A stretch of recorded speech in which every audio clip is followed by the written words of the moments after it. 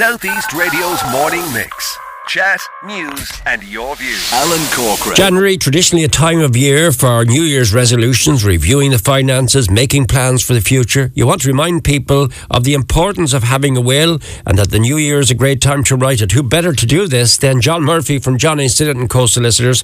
Good morning to you, John, and Happy New Year to you. And to you, Alan. It's a while since we spoke. We're always very busy here in the office this time of the year with people coming to make their wills and discuss inheritance and things like that. And, you know, everybody's situation is different, but there are certain tips that I think would assist in most situations. Okay, so to make your will for today's circumstances then, not based on a prediction of what your circumstances will be if you live to 90 years of age, or as we've just heard, I've just mentioned a man there on the front page of the paper this week, 103, fair play to him. Oh, fantastic, yeah. I know that man, and I haven't seen him for years, and fantastic to see that he's hale and hearty. I think that was the picture of him in Eddie Mackin's in Wexford, wasn't it? It is indeed, yeah. Yeah, fantastic. I actually went to school with his son, would you believe? Did you? I did. So it's an interesting connection.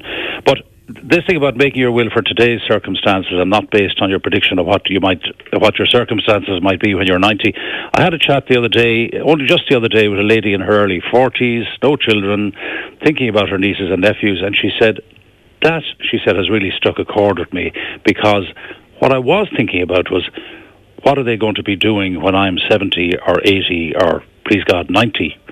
And she said, I suddenly realised, no, I should make the will for today, because when you're making a will, you've got to imagine that it might come into effect tomorrow. In other words, if you kick the bucket today, your will is active from tomorrow. So you should be making it for today's circumstances, right, and not trying to figure out what's going to happen in 30 or 40 years' time. So do you need to amend it regularly then, John?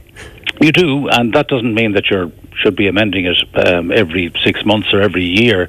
It just means that you need to, reassess your circumstances every couple of years maybe, or if some major event happens in your life that changes things, well, that's time to have a look and to make changes. All right. You say think about the needs rather the obligations when dividing your assets. What do you mean by that?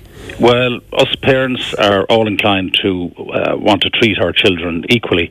Now, I've often said here that if business owners or farmers treated all their children equally, there wouldn't be a farm or a business left in the country. You just can't divide everything all ways. So you've got to look at what has happened during the children's life as they grow up, what situation they're at, how are they fixed. Just look at those things and figure out, again, keeping in mind, I'm making this will now, what would happen if I'm gone tomorrow and this will comes into effect? Is my main person who's running the business going to suddenly find out that he's no longer in charge of the business and it's split 4 ways? That doesn't make any sense. Is there enough in the pot to make provision for everybody in some kind of a way? Or am I, like an awful lot of people, in a situation where one person in the family is running the business and the other 3 have all done well, got their education, and they're now, running their own lives?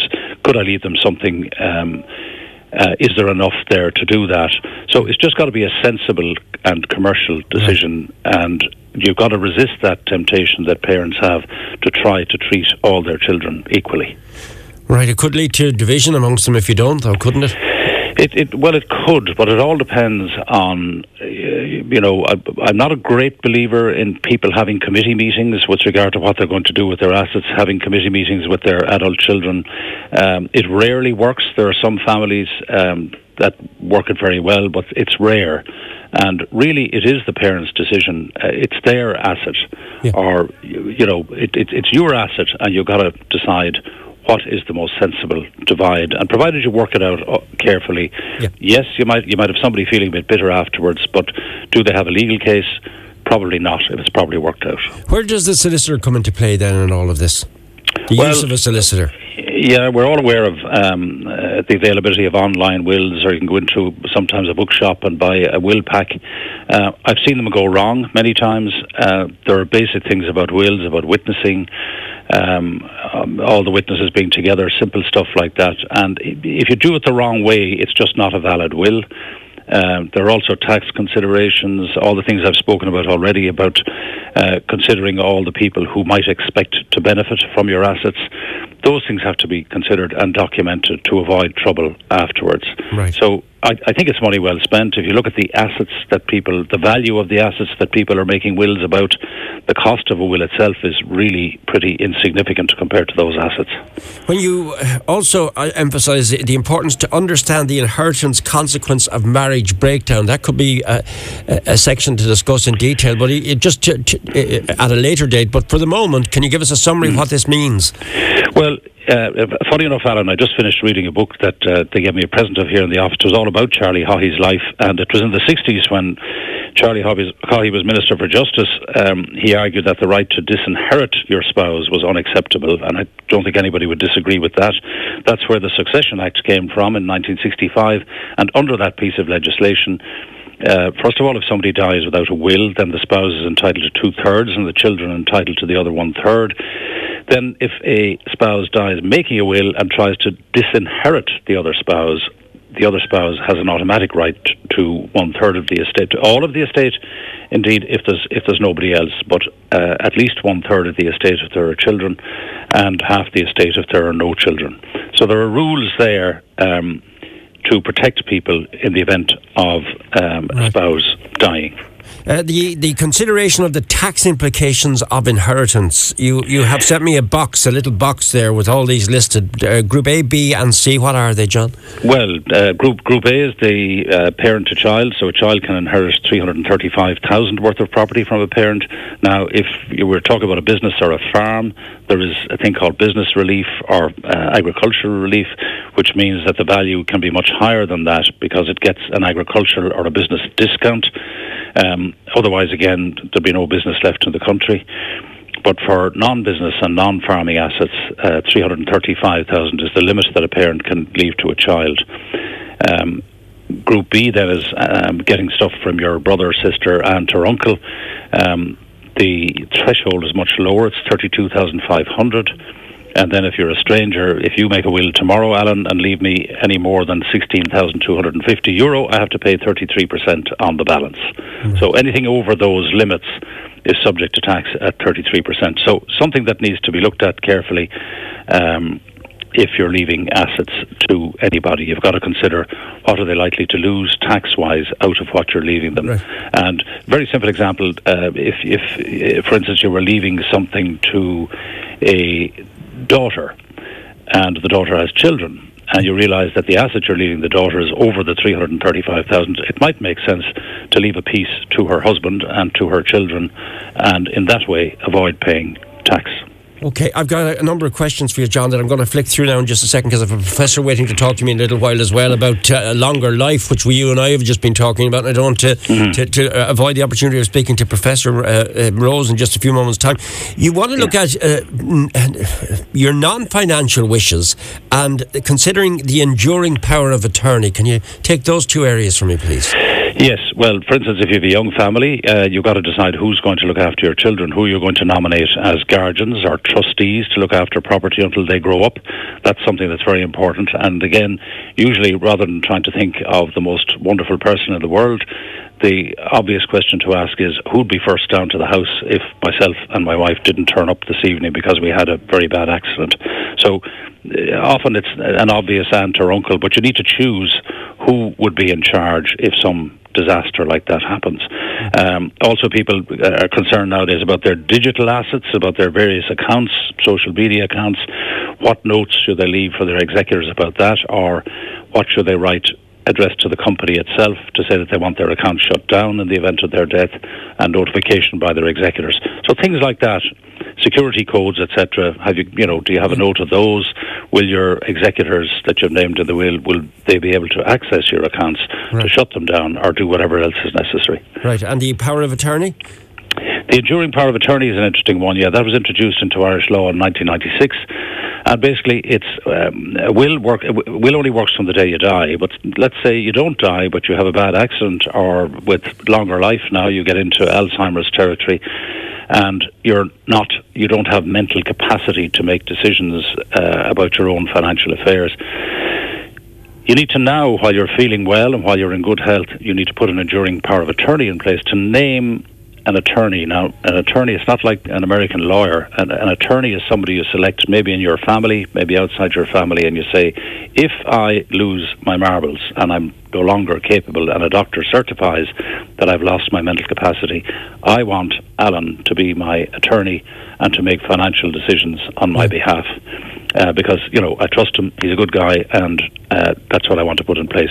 So that's an enduring power of attorney, and we find nowadays we have people even in their 30s, 40s making enduring powers of attorney once they have property and usually once children come along. Right. So it's just something that's often coupled with a will nowadays. There's a little bit more procedure to it, and we've got to get a doctor's certificate to say that you're sound now, but well worth looking at. All right, John, I'm going to give you some questions. If you will your house to your son and he is the sole benefactor, does he have to pay inheritance tax? He's my only child and he is not living with me. That comes from Anne. Yes, on anything over 335,000. All right, let me see what the next question is. The cost of making a will, I can't go into pricing, I'm not allowed to do so, but are we talking about a small amount? Are we talking about hundreds? Just a ballpark figure? It all depends on the time involved. For fairly simple wills, you're probably talking about 200 plus VAT. Yeah. That's my experience. But if there are lots of beneficiaries, discussions about tax, different assets, obviously it depends on the time involved, and it can vary. All right, I'm going through a marriage breakdown at the moment. Just wondering, will the home and the assets be split equally? Thank you. That comes from a texter. No, there's a misconception about that assets would be split equally. What the law says, the 1996 Divorce Act says, is that the court should see to it that proper provision is made for the parties involved. So it all depends on the financial circumstances of each party involved. If a will was made and left to the wife and then the son after her death, property was then sold and the new property purchased, does this person need to make a new will, or does the old will follow through? The old will would follow through, provided there isn't a specific reference to the specific first property in the will. If it just says, I leave all my property to my wife for life and afterwards to my son, then that might... Now, mind you, a wife can challenge that and say, actually, I don't want a life interest in it all. I want my legal right share, and she can claim 1/3 of the assets, including the family home. So not quite a simple answer to that.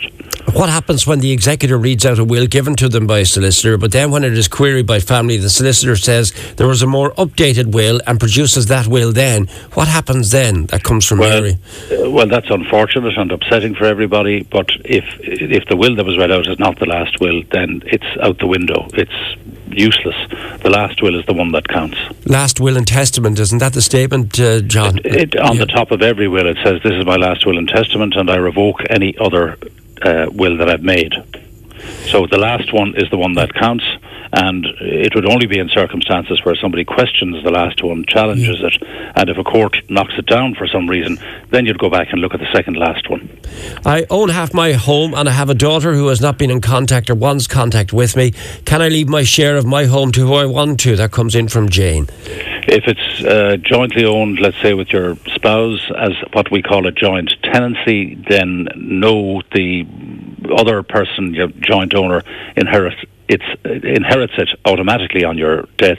Now, there are circumstances where you can break that joint tenancy and convert it into what we call a tenancy in common, and if you did that, then you could leave your half share.